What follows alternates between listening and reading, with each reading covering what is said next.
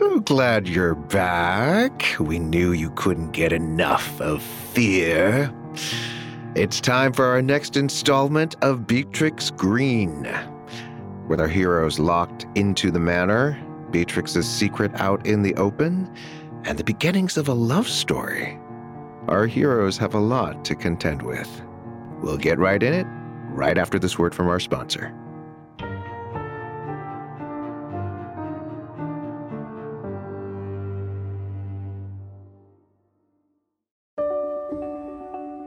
Hello, I wanted to take a moment to thank you for listening, and also to explain why you might hear ads like this before, during, or even after an episode. We're a small but mighty team here at Realm, and to help fund our shows, we promote products or services that we think you'd enjoy from a variety of sponsors. If any of our ads interest you, one of the best ways to support us is by visiting the link or using the promo code in the ad. It's pretty much a win-win since you can get some great deals and we can keep making awesome shows like this one.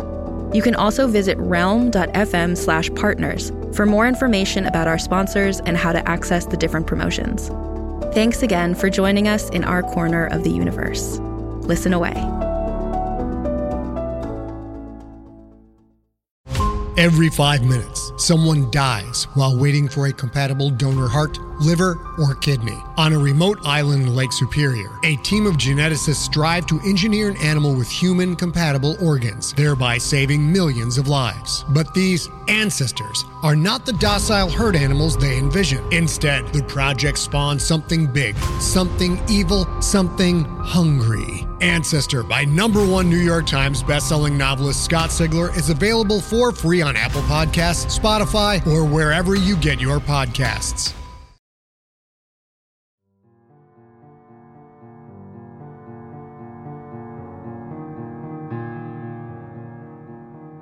Now, before we go any further, I just wanted to give a huge shout out to our talent, the sheer talent of our voice actors, Shiromi Arcirio and Alistair Austin. Shiromi is an accent chameleon who has been nominated for several audiobook awards. She's also a Realm regular who can be found in our spooky short fiction show, Stories to Keep You Up at Night. You'll enjoy that one, so please do check that out.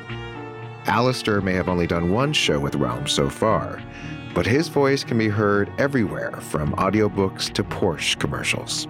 They're both incredible talents, and I can't imagine Beatrix Greene without them. So, let's return back to the manor, shall we? You are locked in. I'm your host, Pun Bandu, and this is Beatrix Greene, Episode 5.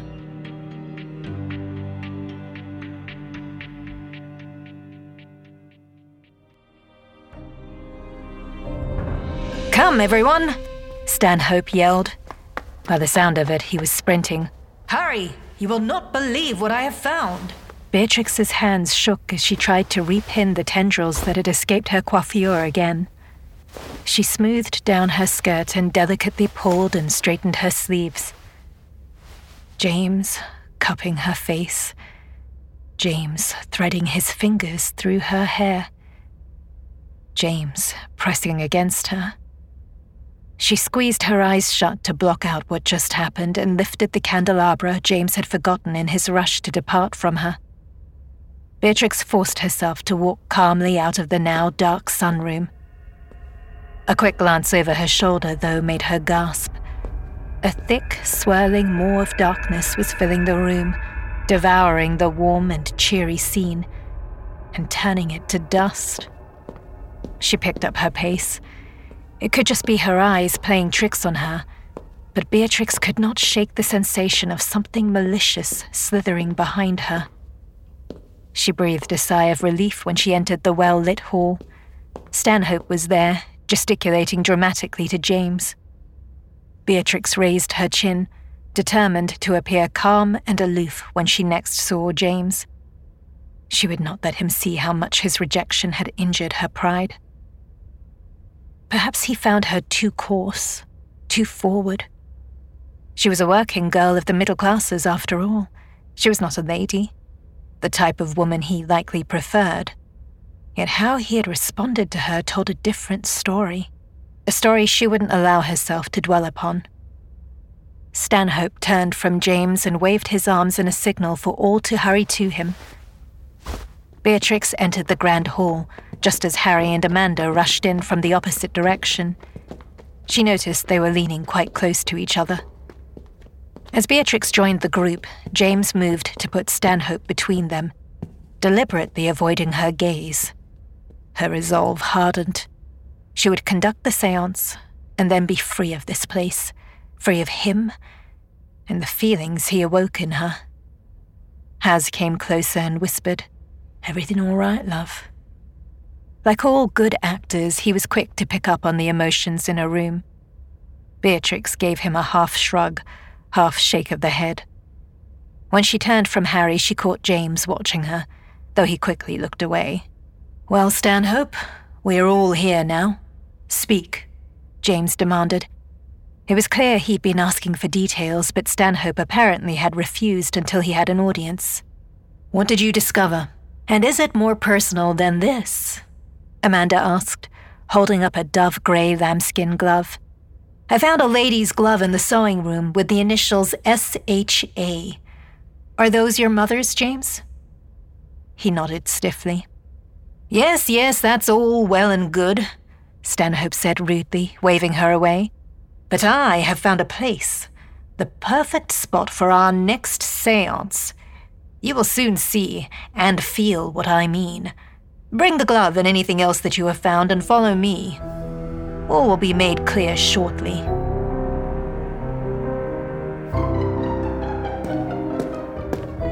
Stanhope led the group.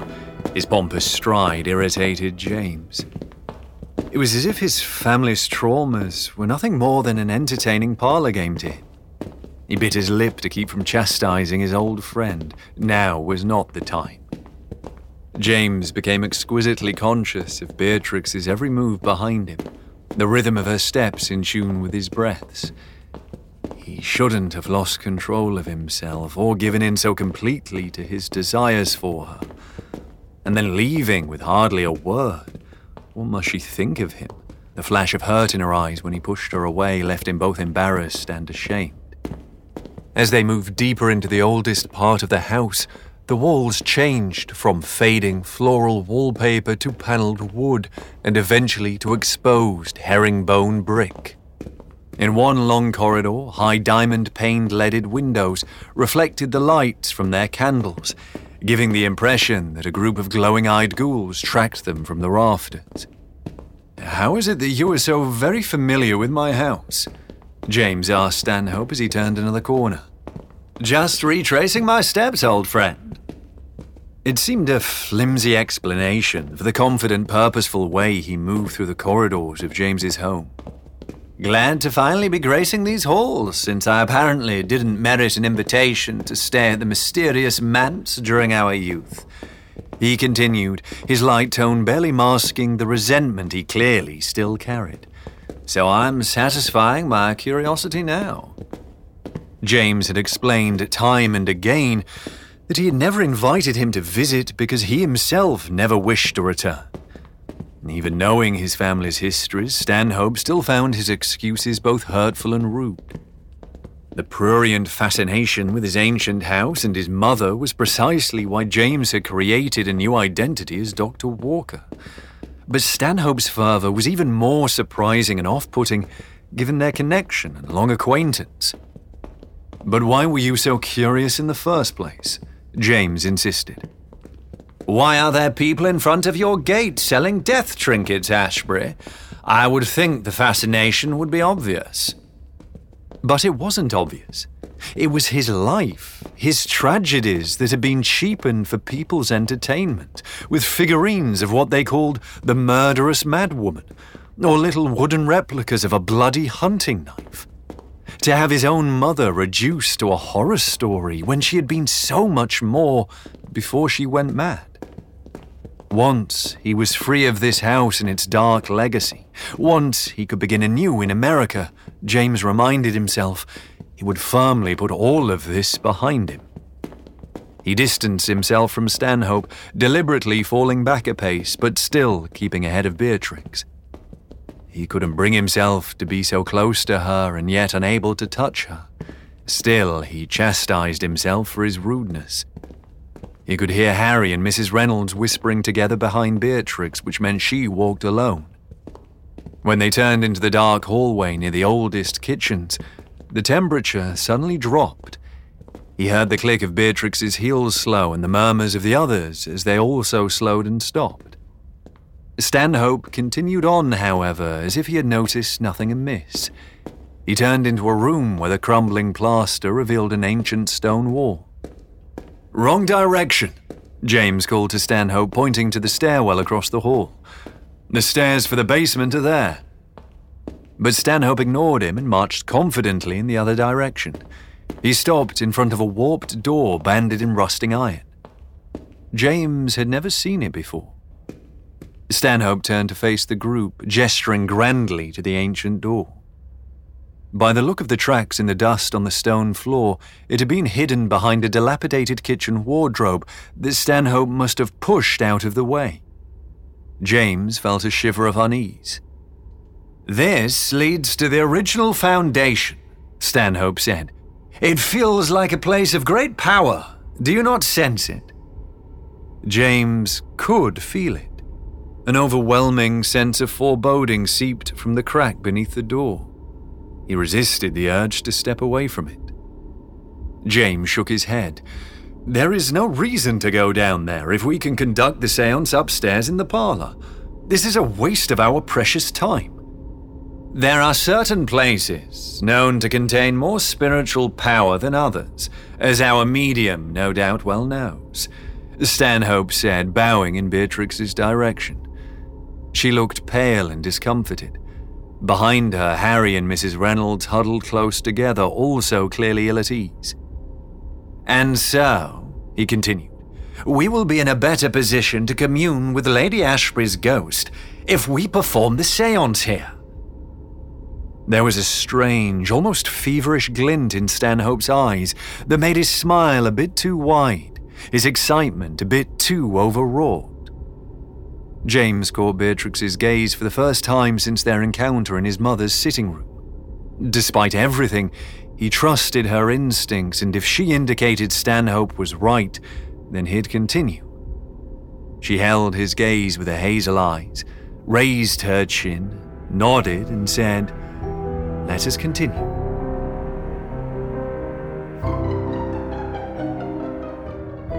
Beatrix had never before felt such opposing forces warring inside her at once. One part of her wanted to back away from the doorway and run far, far away, while another wanted to sink into the strange power or energy that pulsed from below. Anyone with the slightest interest in spiritualism would have heard stories about places of power. She had never believed in them before, but there was no denying they were in the presence of one now. The door seemed to stretch toward her, reaching for her. She felt a sense of yearning, as though something inside her was reaching back toward the door, toward a power that called to her like a siren's song. She took a steadying breath, warning herself to be on her guard. Stanhope pushed open the warped door and began to descend. Haz extended an arm to Amanda. Both looked uneasy, though Harry seemed to be relishing the American's company. Beatrix wondered if she needed to remind Haz that Mrs. Reynolds was married. "I'll hold the light for you on the stairs," James murmured, moving towards Beatrix and reaching for the candelabra. A flash of indignation made her fingers tighten on the metal. Now he wanted to act the gentleman?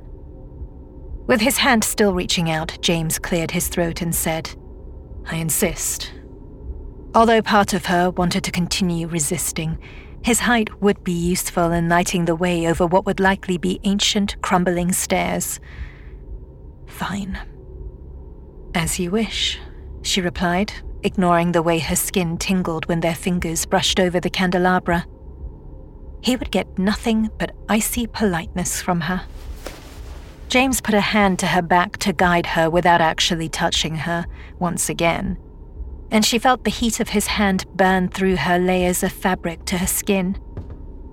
Together, they stepped onto the stairs. As soon as Harry and Amanda crossed the threshold, the door slammed violently behind them. A stale gust extinguished the flames on Harry's candles. Both he and Amanda gave a small cry of alarm. "Perhaps we should return upstairs," Harry said, exchanging a worried glance with Amanda and then Beatrix. "Something doesn't feel right," Amanda agreed. I will not take offense if you and Mrs. Reynolds wish to go back," Beatrix said. She wanted him close, but she would never force him into a dangerous situation. "No, Bea. I'm your chaperone, remember?" He gave a short laugh. "We must keep moving," hissed Stanhope. They descended slowly as the old stairway creaked and groaned beneath them. Strange, skittering sounds filtered up from below, making her think of rats and scorpions. The carved scorpion on James's father's ring flashed through her mind. Eventually, the wooden stairway dropped them into a landing that looked half-finished. Old bricks and chipped rocks littered the stone floor. The air grew thicker, heavier, and the musty scent changed, became more metallic, ranker, rotten. Both Harry and Amanda coughed. "What is that horrible stench?" Amanda asked. Harry gave Amanda a handkerchief to hold to her nose. "It smells like the butcher stalls on an airless summer day," he murmured. Something caught the corner of Beatrix's eye, and the hair on her neck prickled. She signaled to James. "Bring the light closer to the wall," she said. And just as he did, Beatrix screamed. Then the flame went out.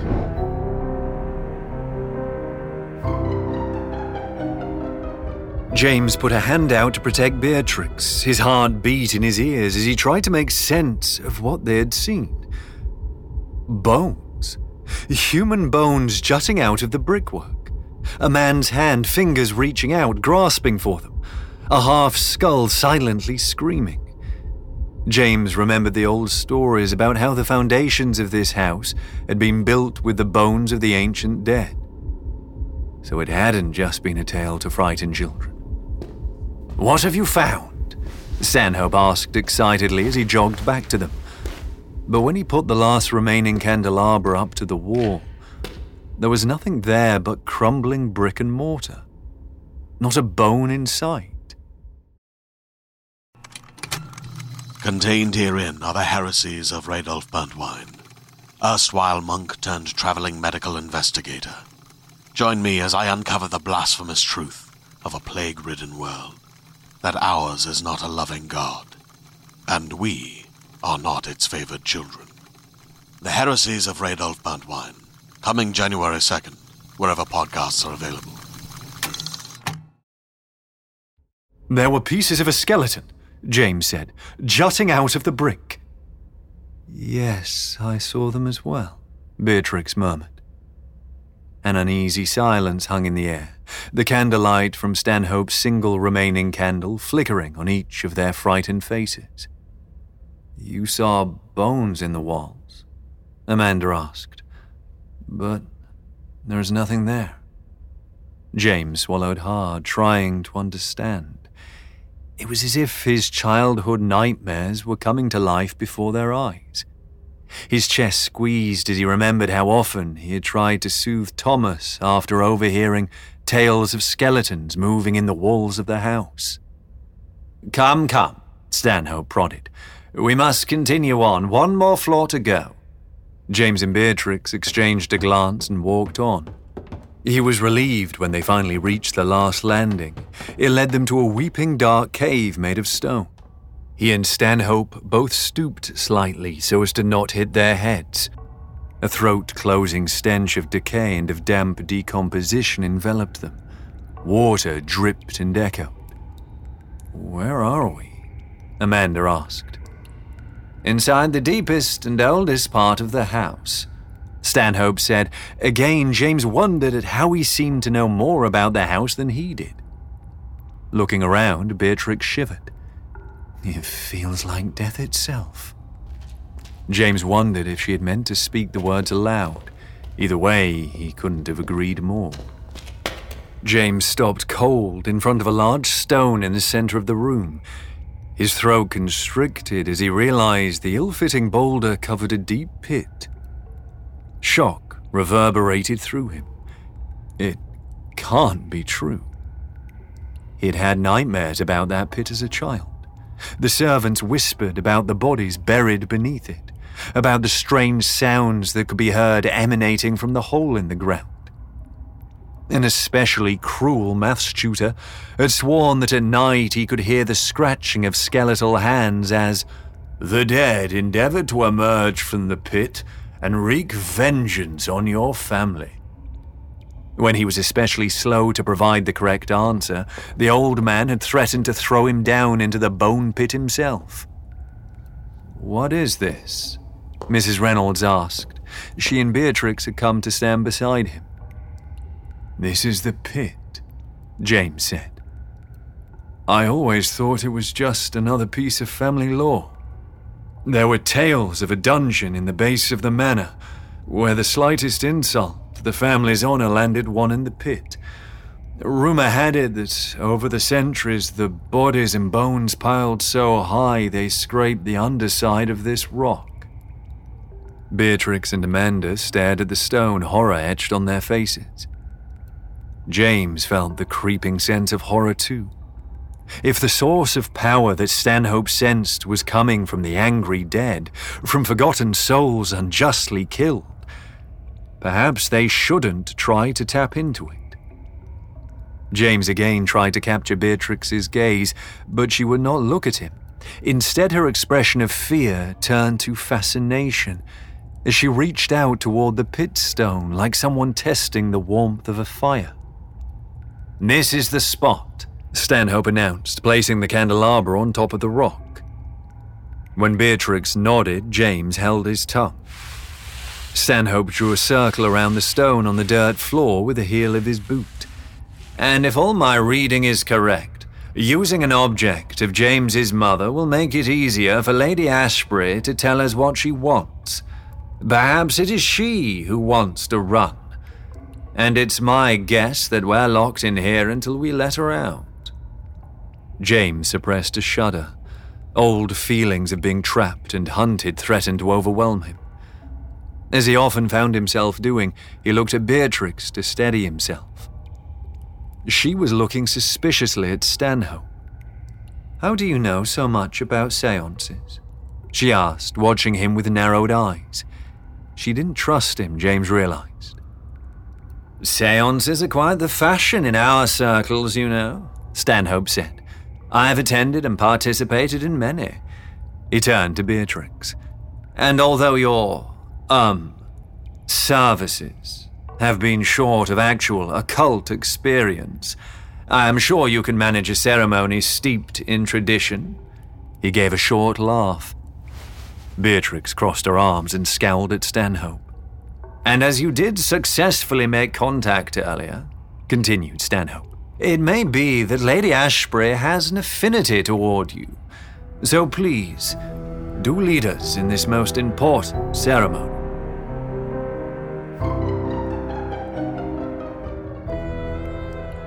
Beatrix shrugged off the disdain in Stanhope's words and cleared her throat. Everyone stared at her expectantly. "Mrs. Reynolds, please hand me James's mother's glove," she instructed. Beatrix placed the glove in the center of the stone, beside their last candle. "Everyone hold hands," she instructed and took a deep breath. It was strange preparing for a séance, knowing that contact was likely, that it was real. As her heart raced, she reminded herself that while she had not been prepared before, she was now. Or so she hoped. She took another breath, hoping no one would see just how nervous she was. Harry and Amanda reached for her hands. Across the room, James stared at her intently. "Miss Greene, may I have a moment?" James said suddenly. He ushered her to one corner of the cave. The shadows enveloped them, hiding them from the rest of the group. She had not been this close to him since his mouth had been on hers. "Beatrix," he said softly, and she unconsciously drew closer to him at the sound of her name. If you do not want to do this, if for any reason you feel unsafe, we can find another way. Beatrix wanted to deny her fear, but it would be a lie. And based on the way James was looking at her, he would know it. It was the loss of control she feared the most. She still tasted Lady Ashbury's words on her tongue, still felt the helpless disorientation of finding a knife in her hand, of having someone or something force her to carve a frightening message in the wood. James looked at her with unguarded concern, his blue eyes searching her own, and she found herself softening toward him. Despite his rejection earlier, he was clearly concerned for her. His hand was partially outstretched as though he wanted to reach for her. She squared her shoulders. If it helped James put his past behind him, if it got them out of this house, she needed to follow through. "I assure you, I am up to the task, James," she said gently. He nodded and walked with her back to the circle, where he took her hand. Amanda took the other and gave her a reassuring smile. James's pocket watch began to chime. Midnight. Muffled through fabric, the small, rhythmic sound created a dreamlike atmosphere. A cool sweat broke out on her brow. Breathe. She timed her breaths with each chime, feeling her body grow heavy. The room felt far away. She could barely feel the hands she was holding. A violent energy pulled at her. She tried to open her eyes to break its hold, but she could not. It was as if someone was sewing her eyelids shut. Beatrix jerked as she fought against this strange power, twisting and gasping. No, I changed my mind. I don't want to do this. But it was too late. One final tug, and everything went black. Can't breathe. She can't breathe. Terror grips her gut as she spins in a circle, searching. Must find him. Must save him. The words thrum through her mind as the room whirls around her. Long ropes of her black hair whip around her. Her white nightdress glows in the darkened hall of the children's nursery. Breathe. Thomas, don't run from me! A racking sob overtakes her. I would never hurt you. We must end this. We need to get free. She clenches a hunting knife with a glimmering wood and shell handle and slashes upward. Keep away! She yells into the empty air. You can't have my boys! The darkness seems to swallow her words. That same voracious malevolence permeating everything, pulsating around her. A presence. A shadow, heavy with malice. She must save her children from it. She swings the knife around wildly, accidentally slicing her own forearm. Blood drips from the tip, but she grips the knife harder. She must protect them. It's too close. A small darting shadow flashes by. Thomas! She sprints after him, half sobbing, half gasping, following the movement into a dark room. She pauses, straining to see. A window creaks open. She whirls around, her eyes adjusting. Everything inside her reaches out to the terrified little boy crouching on the sill. How many times had she warned him never to play near the upper story windows? Her child looks at her with wide, terrified eyes. Come, Tommy. Come inside. I don't want you to fall, she says, and she is glad her voice sounds calm, reassuring, the one he always responds to. He must come inside. She will keep him safe. She must. Thomas is crying, trembling. No, Mummy, no, he cries as she moves ever so slowly to him. Reach for my hand, she says. She must pull him to safety. To her horror, she realizes she's extended the hand holding the knife. Her own blood darkens the tip. Little Thomas's eyes grow wide at the sight. He teeters, scrabbles for the sides of the window. No! She rushes to grab him, but he loses his grip. And he's gone. Silence. An inhuman wail of grief and rage rips from her chest. She screams until her throat bleeds. And then she turns and staggers out of the room to the hallway. Her face twists as she thunders, "Did you hear me? You can't have them!" But it is too late. Too late. "James! I must save James!" she wails. Her own arm lifts, even as she uses every ounce of strength to push against it. The malevolence pushes the knife closer to her own throat. No, she must protect James. She pushes back, her arm trembling with the effort. The blade glints in the waxy light of the candles as it nears her throat. With growing horror, she realizes what will happen. No! But its power is too strong. With one savage, spastic movement, the knife cuts violently through her throat. She falls to the floor. Beatrix gasped, clutching her throat where the knife had slashed her windpipe. No, not her windpipe. No. Can't breathe. "It's all right," James whispered into her ear. "You are all right. You are safe now." Beatrix realized that she was on the ground, propped up against James's firm chest, as if he had caught her mid-fall. Her eyes darted frantically around the cave. Harry, Amanda, and Stanhope stood over her, their faces pale with shock. James's chest rumbled, and she realized he was making soothing sounds, trying to calm her. His hand clasped hers, and he squeezed it reassuringly. "Shh," he whispered. "You are safe now. I have you." Finally, air entered her lungs. She shuddered. She was not in the hallway upstairs, torn apart by grief. She was Beatrix Greene. She was here. She was safe. But she had been James's mother. Felt her overwhelming pain. Her whole body ached as if she had really been running through the halls of the manor, trying to save her sons. The knowledge settled in her gut. James's mother had never killed Thomas or tried to kill James. She had been trying to protect them from that strange presence that was both in and of the house. The presence that forced her to cut her own throat. Nothing made sense. "Just breathe," James said soothingly, his chest warm against her back. She opened her mouth to explain, to tell him what she'd seen, experienced. But no sound emerged. "She needs something to drink," Amanda said, kneeling down next to her and James. Stanhope remained frozen, but Harry jumped forward, reaching into his pocket.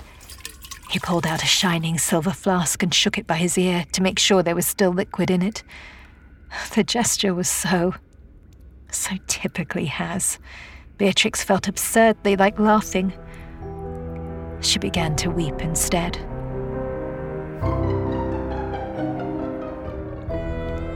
James tightened his arms around Beatrix, decorum be damned.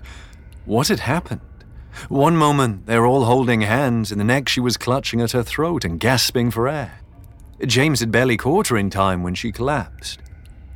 And now she was weeping as if her heart had been broken in two. The sight of it twisted his insides. He never wanted to see her in pain like this. Beatrix took a few shaky sips from the flask and sat up, pulling away from him. "Beatrix," he said, "what did you see? Has my mother been freed? What happened?" He hadn't meant for all those questions to come tumbling out at once. He took a breath, trying to gather control, to slow his heart. He fought the impulse to bring her back into his arms and comfort her. "I would react like this to anyone in distress," he told himself. Beatrix blinked at him and looked around, as if trying to come to grips with something. She wanted me to understand what happened that night. Beatrix made to stand, and Amanda and James hastily helped her to her feet. She shook her head, as though clearing it, and straightened her shoulders, looking squarely up at him. I need to tell you. But is she gone? Interrupted Stanhope. Beatrix kept her gaze on James. She swallowed. Yes, I believe your mother has gone. Her ghost is free. James had hoped he would feel a sense of finality, of peace upon hearing his mother was free. But he wasn't sure what he felt. He swallowed hard. He would never forgive his mother for what she had done to Thomas and threatened to do to him. But she had once been a sweet and devoted mother, and he had loved her deeply. James, Beatrix was standing very close to him. She is at peace now, she said quietly. But I must tell you. We need to get out of this awful place, Harry interrupted loudly, his eyes heavy with concern as he took in Beatrix's shaken form. You did it, Bea. Now let us celebrate your success. Upstairs, preferably with wine. Mrs. Reynolds took his arm. I'm sure we could all do with something restorative. With one last look at Beatrix, Harry escorted Mrs. Reynolds out of the room, Stanhope traipsing behind them. Suddenly, James realized that he and Beatrix were alone in that horrible place and that he wanted to be far away from it. Immediately, he ushered her up and out.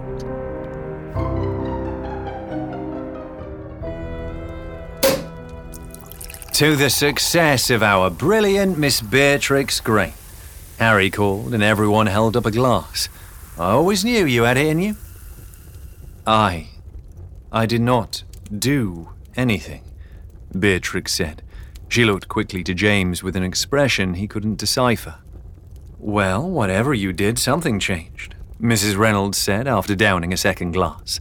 I shall prove it to you. She marched to the window and with a great flourish threw it open. She grinned as a breeze billowed the curtains. Then she opened and closed the parlor door and pointed to the front door.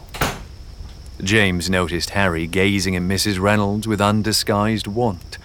The young man was besotted. Good luck with that, James thought. He had met her husband, Michael Reynolds, and they seemed quite attached. They might each play at flirtations, but they were an unshakable pair together. Say, where is Stanhope? Harry said, as though realizing he had been staring. James looked around. No sign of him. It was odd. Stanhope had seemed eager to join the party. He had half expected him to take all the credit, to brag that the success was all his doing because he had brought them to the place of power. All of a sudden, I'm quite tired, Mrs. Reynolds said, shaking James from his thoughts. Oh, but the night is still young, Harry said. Come, you can rest your head on my shoulder and tell me more about your wild country. Amanda sighed. You know we have cities, yes? Ever hear of New York? They continued chatting as they curled up on the settee in front of the fire. Beatrix stood and looked at James. James, there are some things I need to tell you, she said. May I impose on you to walk me to my room? Yes, of course, James said much too quickly. Heat rose up his neck as his heart thrummed in his ears. Despite himself, he couldn't hold her gaze. His drifted to her mouth. After you, he murmured at the door, holding the candelabra to light the shadowed hall. As he led her to the grand stairway, he was once again exquisitely aware of her closeness, of her warmth, of the scent of her hair. When she began turning into the wrong hallway, he quickly put a hand to her waist and firmly guided her in the correct direction. Beatrix Greene had done what he asked. She had freed the tortured spirit of his mother that had haunted him his entire life. He should be overflowing with relief and joy. Why then did he feel so inexplicably uneasy? His thoughts skittered like spiders. His father's ring, the bones in the wall, the pit, Beatrix clutching at her throat, Beatrix collapsing. James followed as Beatrix carefully moved up the stairs. When she paused at the top of the landing, James glanced behind him, his neck prickling.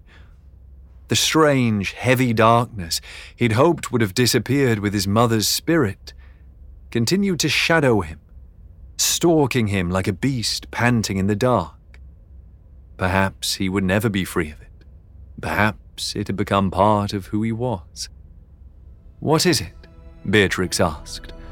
"Nothing," he said, turning and forcing himself to smile up at her. "Nothing at all."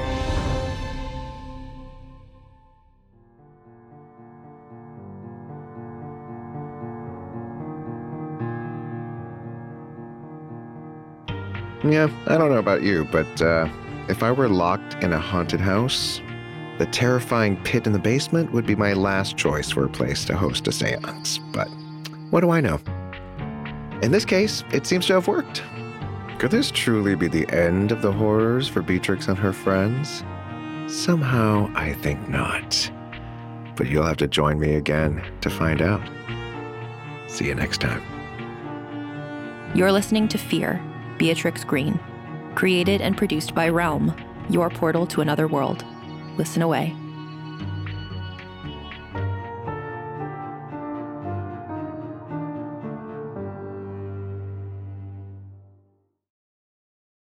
Hey there, this is Justin Bartha. I made a funny new podcast, King of the Egg Cream. It has the greatest cast in the history of podcasts with actors like Louis Black. I'm torn by my feelings for two women. Bobby Cannavale. You can eat it, or if someone hits you, you can put it on your cut. Melanie Linsky. I wonder what these marvelous things are that look just like boiled chicken feet. Jason Ritter. I can break things and pick locks and kill people. Michael Stuhlbarg. The whole point is to inspire people that they should make themselves better. Ari Grainer. No, don't whet its appetite. What are you, an idiot? Me, Justin Bartha.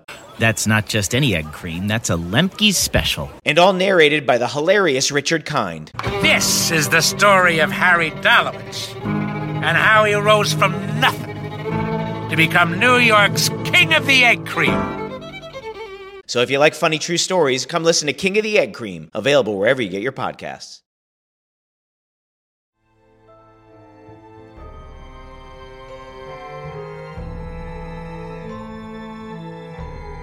Beatrix Greene is written by Rachel Hawkins, Ash Parsons, and Vicky Elvira Schechter. Produced by Haley Wagreich. Executive produced by Molly Barton and Julian Yap. Performed by Shiromi Arcerio and Alistair Austin. Audio production, sound design, editing, and theme music by Amanda Rose Smith. Additional editing by Kaylin West. Cover art by Kendall Thomas. Executive in charge for Realm, Mary Osadolahi. Fear is produced by Mary Osadolahi. Associate produced by Nicole Kreuter and Alexis Ladshaw. Executive produced by Molly Barton, Julian Yap, and Marcy Wiseman. Hosted by Pun Bandu. Audio editing by Corey Barton and Felicia Dominguez. Original theme by Hashem Osadolahi, featuring drummer Andrew Niven and mixed by Max Kuttner. Cover art by Kendall Thomas. Find more shows like Fear by following Realm on Apple Podcasts, Spotify, or at realm.fm.